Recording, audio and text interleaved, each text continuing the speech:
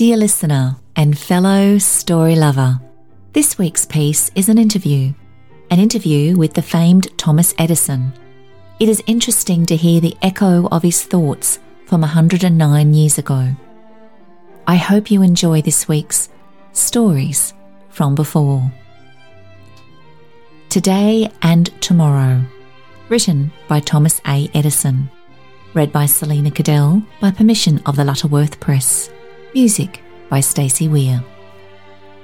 Thomas A. Edison, who is now nearing 67 years of age, was not long ago voted first among the 10 most useful Americans in a competition in a high-class American magazine. He has practically ceased talking for publication because he needs to conserve his strength and because his cares of business and invention were never greater than today. It was therefore special kindness on his part when he consented, amid extra harassment of preparations to go on a holiday tour to Florida, to give the following interview. The interview is composed of a 2-hour chat and a series of written questions to which Mr. Edison put down the answers in his own hand between midnight and 1 o'clock in the morning after a regular day's work. He had no time for pressing affairs of his own, but he took time to talk for our readers. The inventor of the incandescent lamp and phonograph is still addicted to long hours. A recent time card, he punches time cards like any employee, show that he worked in his laboratory in West Orange, New Jersey, late at night several times in a week. During the past year, while perfecting the disc phonograph, he organised and headed one of his old-fashioned insomnia squads, which stayed with him at work in the laboratory and the works for 5 weeks without more than 2 or 3 hours sleep in the 24. A caterer brought food, the men's wives brought occasional shifts of clothing. Mr. Edison's own time card showed then that he was working 120 to 140 hours in a week. Since his slight illness last year, the inventor has perforce slackened a trifle in his time-devouring pace. It is incredible how he labours still and keeps in touch not only with the complexities of his scientific research, but with the minutiae of a manufacturing business employing 5,000 persons. In returning the past year to the perfection of the phonograph, which he invented 36 years ago, Mr. Edison was confronted with a problem involving the fact that a fingerprint on a piece of glass or a microscopic bit of dust will make discordant the musical note carried by the phonographic diamond point needle. Thousands of experiments, chemical and physical, were needed to battle with fingerprints, infinitesimal specks of dirt, and other obstacles in the way of the perfect phonograph. The following is the information supplied by Mr. Edison in answer to the interviewer's questions. What is the trend of invention? Application of electricity to all moving things. The most significant invention of 1913? Manufacture of ammonia from hydrogen and oxygen. What work of your own during the past year is most important? Perfection of the recording of music by the new disc phonograph. What of the flying machine? I don't know. What of setting off explosives by wireless? It has been of no value except for military murder. Is radium to be harnessed? It is driving a clock in Paris. Radium so far has only a scientific value. No one can predict. There are enormous possibilities. What of new sources of power? Sun engines of considerable power, 20 to 30 horsepower, are working in Africa and Arizona. There are many inventors working on the problem. Burning coal at the mouth of the mine, converting the power into electricity, and transmitting the power over long distances has already been put into effect in Nova Scotia and in England. Forming producer gas by setting the vein of coal on fire and using the gas in gas engines has not, to my knowledge, been applied. It is, in my opinion, possible, especially when coal advances in price. The deeper and smaller veins, from which it is impossible to extract the coal without great expense, could be worked in this way. The unavailable coal in these veins is enormous. Tapping internal heat of the earth is out of the question until coal gets more expensive. How soon will ships be driven by new power? Until we find a practical method of converting combustible matter directly into electricity, Steamboats will continue to be driven by steam and internal combustion motors. Is communication with possible inhabitants of other worlds in sight? I have no opinion. Is not individualistic invention haphazard and often comparatively useless? Example, the folding bed. The inventor tries to meet the demand of a crazy civilization. Folding beds are primarily due to the operation of the trade union trust, who have raised wages by force, work 1/3 less time, and sometimes do about 1/3 of the work they honestly should do, and then go on a strike 1/5 of the time. This raises the cost of houses. More people have to be crowded therein to make it pay, and thus arises the demand for folding beds. Dirty streets are due to the use of uncleanly beasts as motors, conservativeness of people in not adopting modern motors, such as the silent, cleanly electric truck and carriage, the failure to pave well and keep clean the roads leading into the city, and legislators. Are not social machines displacing individual machines? Example, the public laundry against the domestic washing machine. The individual washing machine will hold its own for a while.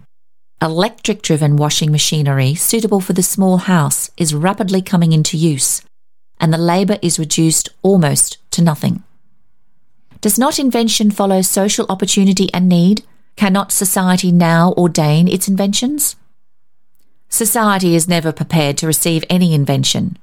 Everything new is resisted, and it takes years for the inventor to get people to listen to him and years more before it can be introduced. Would you suggest the incentive of special honour to governmental inventors as a ribbon, together with monetary reward?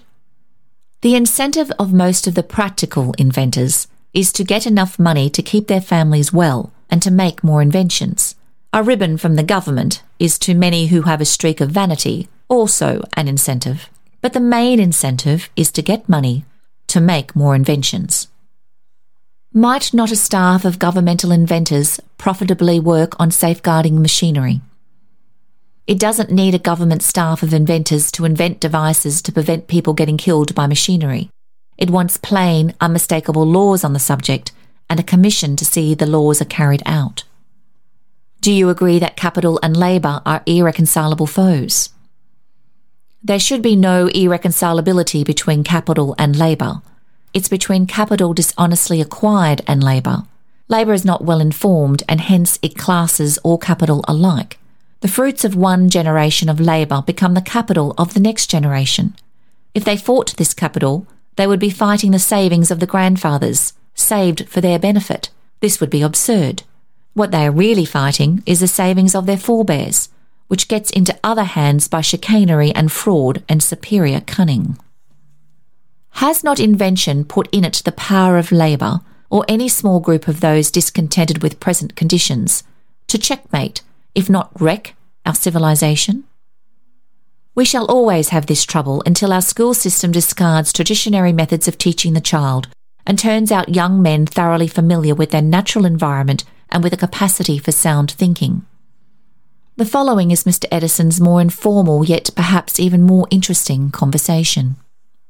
I can't answer questions like these offhand, right off the bat. What is the trend of invention? Well, electricity. But what is the most significant invention of the past year? Do you mean this country or the world? The world. Well, it would take me 15 minutes just to answer that. There are a dozen inventions. I would have to look them up, think them over, and figure out which one looked the most promising. These other questions are economic. I am not an economics man. I am a mechanical inventor. It is a complicated question, a deep study about economics, and it ought to be studied with scientific methods to get us anywhere. Here is something in the paper this morning about the effect of the new money bill. 2 leading bankers make 2 diametrically opposing statements about it. One says it will contract credit, and the other says it will expand credit. Now, both can't be right. One must be right, and the other must be wrong. But no one can tell us actually who is right. Economic questions involve thousands of complicated factors which contribute to a certain result. It takes a lot of brain power and a lot of scientific data to solve these questions. In the first place, they ought to be studied scientifically. the same way we go about discovering the so-called secrets of nature. When I want to discover something, I begin by reading up everything that has been done along that line in the past. That's what all these books in the library are for. I see what has been accomplished at great labour and expense in the past. I gather the data of many thousands of experiments as a starting point, and then I make thousands more. On this money question, we ought to go back several hundred years before the Roman era and find out all about the financial systems and their results from that time to this. Then we would know something to build upon. There are plenty of wrong things in our society. Everything is for show. The newspapers make a show of everything. Things are wrong at the top and at the bottom. Between the two, they are fairly tolerable. There isn't too much happiness floating around, and the man who gets nearest his rightful share of it has a character, a little house in the country, and a family. What does the rich man get? He's always scheming, always suspicious of the men around him. His money is mostly out, invested. Yes, he lives in a fine house, rides in an automobile, and eats 3 meals a day when he feels able to. I defy anyone to prove that he gets much out of life. Money doesn't make a man happy. Things are wrong enough, and to right them we need 2 remedies. One is to develop the convolutions in man's brain, those coils inside with which he does his thinking. We have gradually developed what we have in there, and if we could develop about 2 convolutions more, we would be able to grasp and solve our social problems. The other remedy is education. Education of the right sort in early childhood. You can't do anything with a grown man. You can't do anything or predict anything about a woman either, because she is all instinct and emotion. But take a child 4 years old, and its mind is plastic, and whatever you put in there will always stay. Teach a child of 4 that the moon is made of green cheese, and though you give him a thorough scientific education afterwards, there will always be, at the bottom of his mind, a feeling that the moon is somehow, possibly, made of green cheese. See how religious beliefs implanted in childhood stay with the adult in spite of everything. It is necessary to take them young and to fix ideas in those plastic minds so that it will be impossible for them to think wrong or do wrong. What we want to do in this world is to eradicate the crooks, high and low, and to do that we must begin early and prevent them from going crooked at the start. Yes, I know the socialist viewpoint, but they'll have to improve their ideas to make them practical. And so far Germany is the most socialist country, and everything there is like a machine, and nobody likes it. They have it in the factories, where, as I saw in a comic paper over there, they prescribe how many steps to the right and left a working man takes at the noon hour in going from the factory door to his eating place. They have it in the schools, forcing all kinds of dry stuff into the heads of school children. Learning ought to be made easy and pleasant.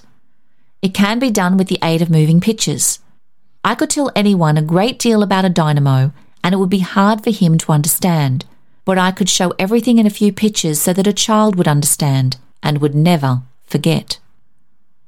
Now, the socialists, if they amount to anything, must improve their program, or what is generally accepted as their program. They can't hope to reduce all mankind to a dead level. They can't figure to abolish capital, which is the accumulated results of labour, mental and physical, of all the ages, and is called wealth of all the ages.